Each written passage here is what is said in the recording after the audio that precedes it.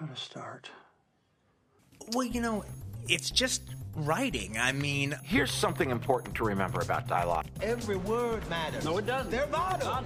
I want to go to this place that I think it needs to go to. The only thing that counts is what you see on the screen. I will write like 4 or 5, 6 hours a day.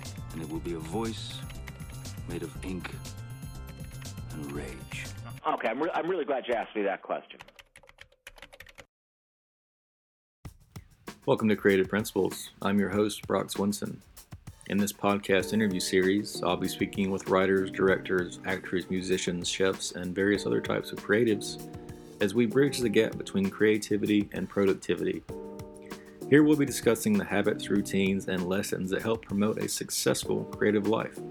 If this is your first time listening, make sure to subscribe on SoundCloud or iTunes. Ian Canning has an impressive resume. Currently, his films include Hunger, The King's Speech, Shame, Slow West, Life, Macbeth, Widows, and now Mary Magdalene. In the latest film, Rooney Mara stars as Mary Magdalene with Joaquin Phoenix as Jesus. Directed by Garth Davis and written by Helen Edmondson and Philippa Goslett, the movie showcases a different point of view on the classic biblical tale. In this exclusive interview, Canning discusses his love for film, what he looks for in a project, the connection between journalism and true story films, emotionally sensitive endings, the responsibility of filmmakers, and how to create an amazing team around you. If you enjoyed this interview, join thousands of viewers for the new YouTube series, also called Creative Principles, which dissects new films, series, and more.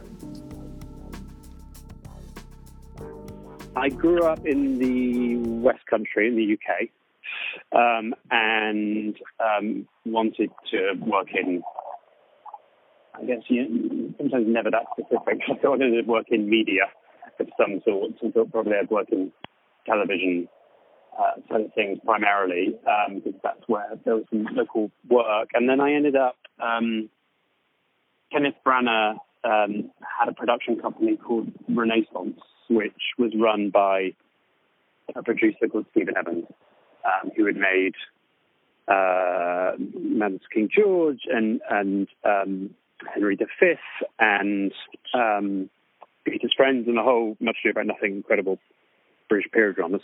And Kenneth Branagh had left the company, but Stephen was still running it, and I joined there making cups of tea and coffee and photocopying scripts, and ended up working my way through that company, and then a couple of jobs later ended up executive producing, putting the finance together on a couple of films, and then ended up setting up Cecil with Khalil Sherman, who was my producing partner, and that was just over 10 years ago. But you're known for some darker or some deeper films. What attracts you to a screenplay, or is it more about the group of collaborators you'll be working with?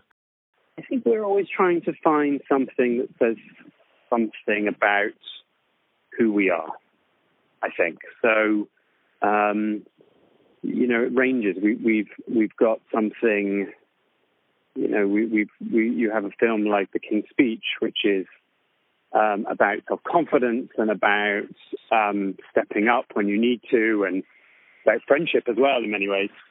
You have that, and then the other side of it, we made this I think, wonderful interpretation of Macbeth, which is playing the story from the perspective that Macbeth has witnessed so much war that he is unable, through, some form of PTSD, to come back into the world and separate the reality of war from the reality at home. And I think that's timely too. So I think the filmmakers take us to magical places in terms of tone, but for us it's about trying to tell a story that reflects who we are and the world today. Are these films harder to get made in terms of finding a budget, or is that is that the main goal, is to kind of lower the expenses to make the most realistic film you can? I think for us, the film business television is different, and we have a TV side to our company. But with film, I think you're basically starting up a new business with every film. It's a new company, a new group of people, a new a new story, a new side of yourself that you're sort of exploring, and then you have to start all over again with a new story and a new film. So it's how other people see those projects as commercially viable and whether people respond to the story. And we've been lucky enough to be consistently making films since, in the 10 years that we've been going. So I hope that continues. But in the end, you cannot keep on making films if you don't have a level of success with those films that people are inspired by. So otherwise it becomes the film side of the film business rather than the business side. So I think that thankfully we've had a set of films that have connected with audiences, and as a result, people continue to support us. But we are incredibly thankful for that support every single time. Are there some other aspects you look to, like, for example, in the film life? We know James Dean, but we may not know Dennis Stock. And then in this, your new film, we're seeing kind of Mary Magdalene's perspective. Are you looking for films to some degree where the audience has some knowledge about the topic and you're showing a new angle? Is that something you kind of look for in a script?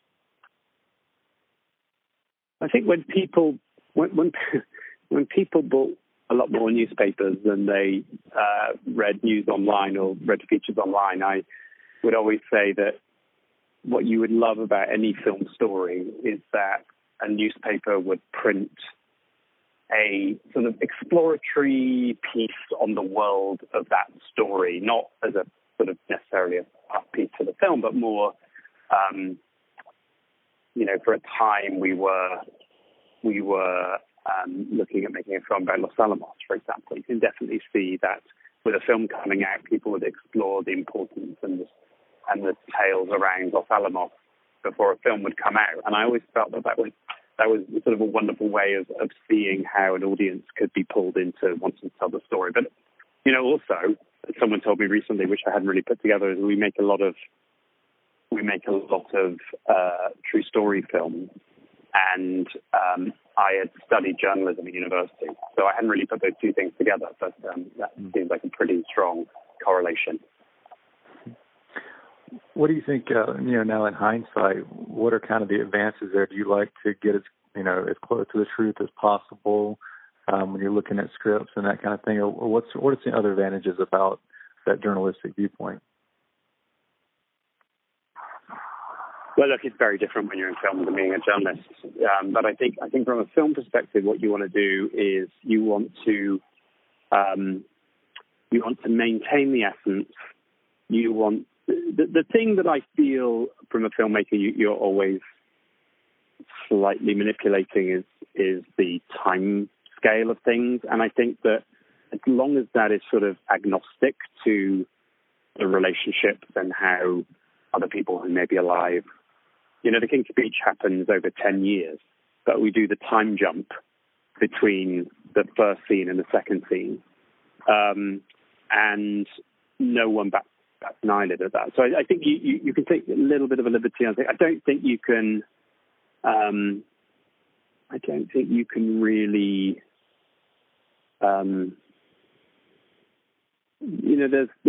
there's stories which have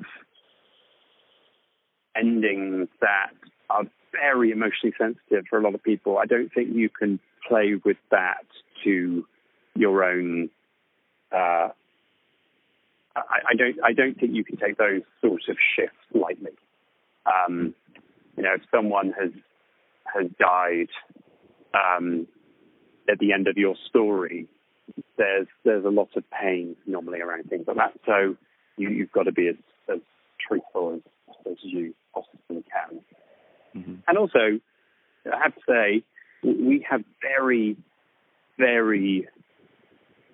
we protect and we maintain and we see an incredibly huge responsibility for us to bring everybody on the journey with us, so that they're not just confronted by a film that they've had no part in a cinema where there's no one there on their own watching it, worrying about how everyone's going to react to their story. You've got to take everybody on the journey. And the most impactful screening we've ever had as a company was when the family of Saru and Sue and John Briley all watched Lion for the first time as a final version. They'd seen previous cuts and pieces and been around set and everything. But to see them, they started sitting in separate places. Because I don't know whether you've seen Lion, but the real Saru is like cool, and he doesn't want to stay with his mum and dad, and like it's go, you do stay over there, and I'm going to sit here. When we came and the lights went up at the end, and we tentatively walked in, they were all embracing each other in the middle of the cinema. They'd all moved closer together, and all was sort of having that emotional connection with each other. And it's a lucky part of our business that we can sometimes make films that bring people together.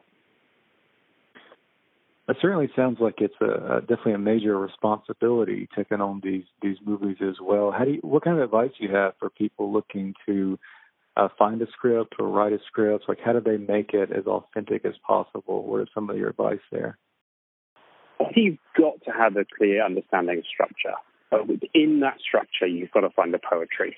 And sometimes that poetry comes from the detail of research and interviews and being around people and understanding that. If you're a writer-director and that poetry is already in your soul, then I think that's an amazing thing. But if you're taking on a historical subject, a biblical subject, anything, a true journalistic piece of article that you've seen that you want to adapt into a film, some of the most extraordinary surprises come from the research. So where did this story come about? What led you to, as your company, make Mary Magdalene like at this time in history, I guess? We had made a set of films that had male protagonists, and so we were trying to fast-track a set of stories that did not exclusively have male protagonists. And we also just very aware cinematically as film cineasts and film fans that biblical stories in cinema have been extraordinary. And we went into starting to think about Mary Magdalene being as ignorant, being ignorant in many ways, that the story would be the prostitute Mary Magdalene story. And so to come into that research and then find there was a whole different side of her story that we could add to the canon of material, but make it about her not being a prostitute, which is far smaller a group of pieces of material than the prostitute story, just felt very compelling. And we started working with the two screenwriters. The first person who started the first draft was Helen Edmondson, and she just connected with the opportunity to pull a little from the stories around the discovery of the Gospel of Mary, but then also to go into a very deep cultural research phase where she could write about the families surrounding somebody like Mary Magdalene, so that we could play out a sort of cultural story as well as a biblical story. So for this story where you're kind of shifting to your first, female protagonist, at what point did you kind of start to do casting? When did you reach out to Rooney Mara? How did people kind of come into the script? Rooney Mara had worked with Garth on Lion, on his first feature, so they had a relationship, and so it was very simple in that Garth got in contact with Rooney and said, no pressure, incredibly demanding role. Would you read it and see if you're attracted to coming on board? And she immediately did. And I think saw the potential of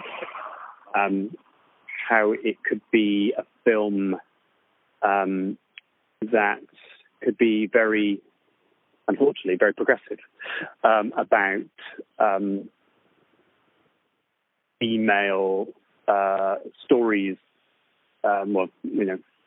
female perspectives within the Jesus Bible journey, and then also a great role as well. I mean, that's what it has to be. It's not all about the reaction of what happens to the film afterwards. It's got to speak to somebody's heart, and it's not often you get to make a film which very much at its core is about love and forgiveness and understanding and to be a part of that. So yeah, we were thrilled when Renée said that she was wanting to be involved. Mm-hmm. Well, certainly a beautiful film. I'm looking at your IMDb page now. It looks like you've got so many current listings for 2018, 2019 TV shows and movies. How do you kind of go about balancing this work, and how do you, I guess, put equal, work or something like that into each project from your perspective? It's definitely changed over the years as we've grown as a company. I mean, it's not just me, and it's not just my producing partner, Emil. There's over 25 people at Cecil, and everyone is excellent. And so we're a real, we had our 10th anniversary recently and organized a trip for us all to go to Port Douglas in Australia. And I think it's about everyone being a part of the same journey, really, and the part of sort of telling films that hopefully matter, that say something about the world, and never violence for violence's sake or anything like that. And I think we luckily work with we work with Liz Watts on Mary Magdalene, who produced the film with us and is an incredible partner, and sees the same film we do. So we try, and we're not sort of obsessively feel that we're the only presence that is going to make a film successful. It's a real team effort, and we just try and find people with the same vision. We've certainly got a lot of great, credits to your name. I don't really speak to a lot of producers, so one of my other questions, how do you kind of start to delegate and find the right team members to kind of help you expand your and your partner's overall vision? Like, how do you find those people and then decide they're right for the team? Oh, I don't know. You just feel it in your bones, I think.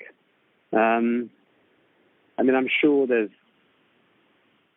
whether you like it or not, you're probably trying to find people who have the same taste as you or the same instincts as you. But I think also the other thing for that is the core values, I think, have to be the same. I think the other thing is that the one thing you learn a lot by making film and television over a period of time is that whatever the reason, people have excelled in certain ways at certain aspects of the film journey. Mm. So somebody could be incredible at developing scripts, but they're, just not the right person to do something else within the journey. And so I think there's a producerial spirit, which is, by the way, there's very different sets of producers. But I think in the way that we produce, we just try and find, like, how does everyone, you sort of find over the years that line producers have very similar mentality, that casting directors have very similar mentality. And there's, of course, differences in people. Everyone knows this is an individual. But at a core base, they're their own artist. And I think you're just trying to find that in people. Thank you so much for tuning into the show. Before you leave, don't forget to sign up for the weekly newsletter, where you also get free access to the freelancer course, Master the Freelancer Mindset. This system will teach you exactly how to find clients online, which includes Step 1, the psychology of the mindset, Step 2, how to create a killer profile, and Step 3, how to find quality clients. This online course is valued at $99. It can be yours for free. In addition to the free course, you will get access to the ebook, How Hollywood Screenwriters Annihilate Writer's Block. This contains advice from Aaron Sorkin, Cary Fukunaga, and William Monahan. You can find all of this and more on creativeprinciples.live. Visit the website for new interviews, articles, and the daily blog. That's creativeprinciples.live.